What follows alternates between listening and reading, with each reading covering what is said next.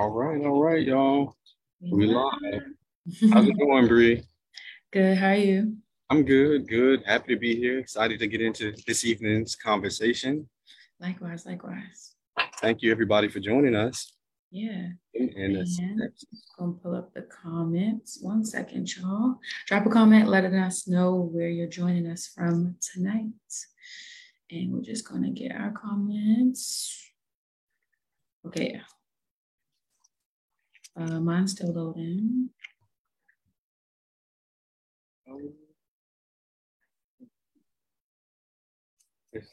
this little delay is while watching ourselves on like two different screens. Yeah. Let me just click.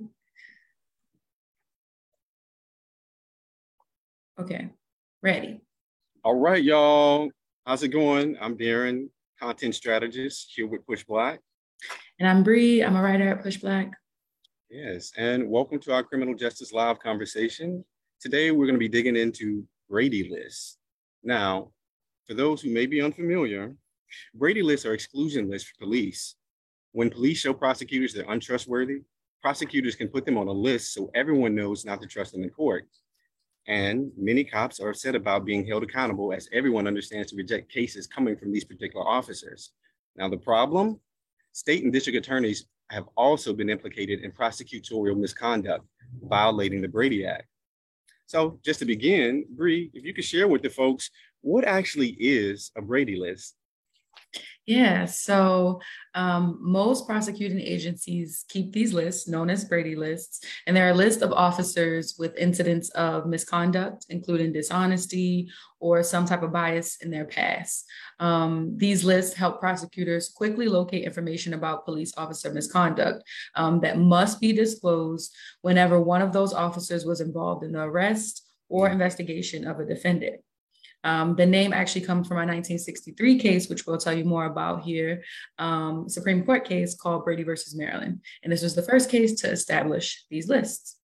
So it was a landmark case, and it established that the prosecution must turn over all evidence that might exonerate a defendant. So a Brady violation occurs when the government withholds evidence that's favorable to the defense and material to guilt and or punishment. So prosecutors must tell anyone accused of a crime about all evidence that might help their defense at trial, including details about the police officers who have committed crimes, lied on the job, or whose honesty has been called into doubt at some point. So to give y'all a list of what this misconduct might look like that could land an officer on the list, things that happen all the time. Ready? Falsifying a police report, fabricating or tampering with evidence, lying on the witness stand, coercing witnesses, brutalizing people, accruing a large number of misconduct lawsuits, which we talked about in one of our previous criminal justice slides, and racism. So a list of stuff that's always happening. Yeah. So just to ground y'all in that history, Darren, let us know where Brady lists are being used today. Oh, that's a great question, Bree. So in 2019, USA Today investigated this very question, and they actually found that most of the nation's prosecutors actually don't even track officer misconduct through Brady lists. So this USA Today investigation also revealed that police departments and prosecutors' extensive failure in tracking problematic officers actually kind of makes it impossible to disclose that information to the public, a public whose freedom actually hinges on the very integrity of said law enforcement, right? Yeah. So reporters from the USA Today and its partners, such as the Chicago-based Invisible Institute, they spent more than a year gathering Brady lists for police and prosecutors in thousands of counties across the country, really trying to measure compliance with this landmark 1963 Brady versus Maryland case. Now, what they found through that investigation is quite startling, and I'll just share maybe about like 4 facts from here. One thing that they found through this investigation is that thousands of people have actually faced criminal charges or gone to prison based in part on testimony from law enforcement officers deemed to have credibility problems by their bosses or prosecutors. They also found at least 300 prosecutors' offices across the nation are not even taking steps necessary to even comply with the Supreme Court mandate. Now, these places don't have a list tracking dishonest or otherwise untrustworthy officers. And this actually includes big cities such as Chicago and smaller municipalities such as Little Rock or Jackson County, Minnesota, Columbia County, Pennsylvania. It's pretty extensive how pervasive this problem is. Right. They also found at least 1,200 officers with proven histories of lying and other serious misconduct had not even been flagged by prosecutors for Brady lists. So all the things you mentioned, Bree, from like brutality, lying, falsifying reports, weren't even being flagged by the prosecutors. Now, of those 1,200 officers, 261 were actually specifically disciplined for dishonesty on the job. Now, to make matters worse, in many municipalities that keep these lists, police and prosecutors often even refuse to make them public, y'all, which again makes it impossible to know whether or not they're actually following this law. Right. Now, one thing that I found really, really interesting here, Bree, is that out of the 443 officers that were contacted through this investigation, like around their Brady list and how they're kind of keeping up with them, 27 outright denied the request, like just straight up, like, no, we're not going to give you any information. Wow. And 316 stated they don't keep a Brady list at all, y'all. Crazy. So to crystallize this, I want to raise up this comment from a district attorney in Talladega County, Alabama, a guy by the name of Steve Giddens. His response to USA Today's request, he says, I do not have a so-called Brady list. I do not have a written policy. I do not need one to follow the law. Which is, I don't know how you feel about this, Bree, but it sounds pretty absurd because the Brady list actually is like a law. It came from like the Supreme Court mandate, right? Right, right. The last thing I want to share around this is that USA actually mentioned in the report that most prosecutors who don't keep a Brady list, and this is important to note, their reason behind for not wanting to keep one, they mentioned that they know all of their police officers well. That was the one reason for why they don't keep Brady lists. They claim they know their police officers. So we see how these prosecutors can often kind of work in concert with police to kind of obscure misconduct. Yeah. With that said, though, I'm curious, Bree, how do you feel about like this relationship between the Brady list and this myth of just a few bad apples in police departments? Yeah, your last point is spot on for why none of this makes sense. Knowing your police officers well means nothing. It doesn't mean they will not cause harm to our people or do what they say they're going to do, you know? So we want to just keep this myth in mind that Brady lists are just for bad apples. That's not true. After all, you know, these lists are not just for bad apples or rogue cops, because the fact is that these lists must legally exist. And it, as an example of how the system is rotten at the core. So yeah. We're not going with the bad apple theory here. And as you can see, it's not even like being enforced how they're saying that it should work. So yeah, we just wanted to share with y'all the article that we've been referencing. We'll drop it in the chat from USA Today. It's called "Hundreds of Police Officers Have Been Labeled Liars. Some Still Help Send People to Prison." And we want you to interact with that article, and there's actually a graph on there that you can go and scroll and find your state, city, local community, and see if they have a list. If they don't, if they deny to give information, it's a really comprehensive list. And what y'all will find is that many places, like Darren pointed out, don't even have a list. So if they say that this is supposed to be an effort, you know, to increase transparency between the criminal legal system and the people, our people, why isn't every department actually participating? Yeah. And speaking of the lack of transparency, here's how that affects our communities. The National Registry of Exonerations show that cases overturned because of perjury or official misconduct by prosecutors or police have more than doubled between 2008 and 2018. They also found Black people are 7 times more likely to be wrongly convicted of murder than white people.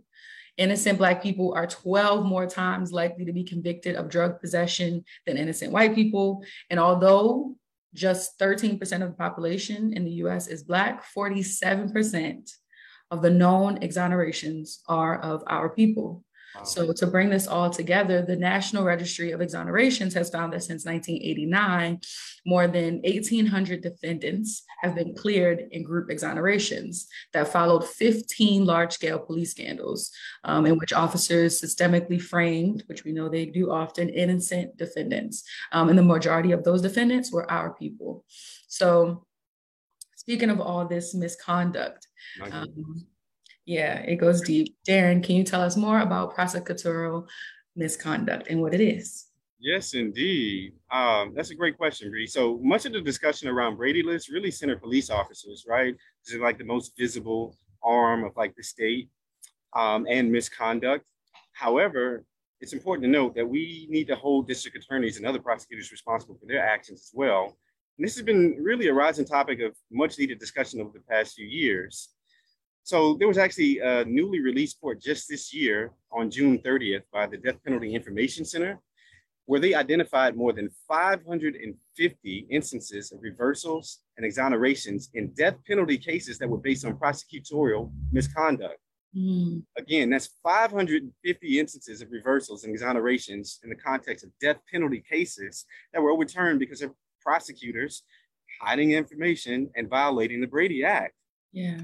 Now, the executive director of the Death Penalty Information Center, Robert Durham, his statement on the report is actually really, really important. I want to uplift that here. He says that the data on wrongful convictions has long shown that prosecutorial misconduct is a significant source of injustice in the criminal legal system. But this research documents what judges have described as this academic misconduct is actually much more pervasive than we could have ever imagined. Now, in the report, they found that the most common type of misconduct was withholding favorable evidence, and this was implicated in at least 35% of the reverse convictions or sentences, y'all. So prosecutorial misconduct was also present in 121 cases that led to death row exonerations, and 69%, now this is wild, 69% of all death row exonerations have included official misconduct. So actual violations of this Brady Act. 69% of all death row exonerations. That's a lot of folks, y'all. So with this said, I'm just curious, Bree, how effective are Brady lists? Yeah, so I was trying to read a comment before I said that. Oh, yes. But now I can't find it. I think it was, I don't know, someone said we don't need them or there's systemic racism. So thank you for pointing that out because we don't. But yes, the effectiveness of Brady lists, not very much. We shouldn't actually need Brady lists, right? Because there should be no such thing as a police agency that keeps cops with a history of lying, brutality, or false arrest, fabricating evidence, racism, coercing witnesses, and all this other misconduct that would land them on essentially what's a do not call list, right? So in other words, the Brady List is a demonstration of the way the system works to protect people who work as police more than the public safety that policing claims to protect and serve. This list is for us, y'all. And from an abolitionist perspective, Brady lists are more performative reform measures that validate the status quo of our deeply corrupt white supremacist criminal injustice system. These lists claim to offer some sense of accountability, but they really aren't effective as we've talked about here today. Yes, indeed, yo. So we have some very interesting comments coming in. One from Miss and Myra. They asked, if my state doesn't have a Brady list, is there anything we can do to actually change that? So yes, there is. Contact your local council persons, right? Any local officials in your municipality, they should be aware of this, as well as the district attorney. The public really has to put a fire under these elected officials to be able to like hold them accountable and have some sense of transparency. So you have to kind of begin there. And then see if you can find people in your own community who kind of have this same shared concern around police misconduct, and see if you can kind of create this kind of rancor and direct that towards your local district attorney, as well as any kind of public council members in your city. So that's what I would suggest if you find your own city doesn't have a Brady list. Yeah, no, that's spot on. And like we said before, check out the USA Today link. They have a really great resource there with a bunch of cities and states, and you can see if your city or state is on that list. Someone else, Sandra Jackson, said that is correct. We do not need them. They need us to continue being codependents in their narcissistic nation. A word, if I ever heard one. Thank Yes, you, Sandra. indeed. Thank you so much. Um, and I also want to say somebody had said that they can't hear us. Sorry about that for whatever reason. If you Oh can't no. hear us, I think we're good because I can hear you and you can hear me. But I just wanted to lift up that y'all can check out this video. It'll be posted immediately after the live. It'll be saved to Push Black's Facebook page, and you can rewatch it at your own convenience. So hope that helps. And yeah, we're going to bring it on home. So we don't need any more reforms. That's the point that we wanted to get across with this live. Especially as they tend to quell mass dissent and redirect attention and resources to the system we're fighting against. We're not just trying to hold cops accountable, because it don't be working. We're trying to end policing as we know it. Thank you so much for that word, Bree. Lastly, I'll add that, despite the fact that the Brady Act and list are potentially life-saving instruments in the case of courtroom misconduct, reforms like these really have the effect of further legitimizing the institution of policing. Why should we trust a system rooted in enslavement and white supremacy to hold itself accountable through reforms such as the Brady List? And with power-hungry prosecutors more concerned with winning cases than providing any semblance of justice, it's no wonder why the Brady List and other reforms continue to fail our own communities. So with that said, y'all, thank you so much for taking time out to join us today for this conversation. I'm Darren Wallace. I'm Bree. Thanks so much, y'all. And we'll be back next Tuesday for another Criminal Justice Live. So please join us. And yeah, we'll see you then. Take care. Bye.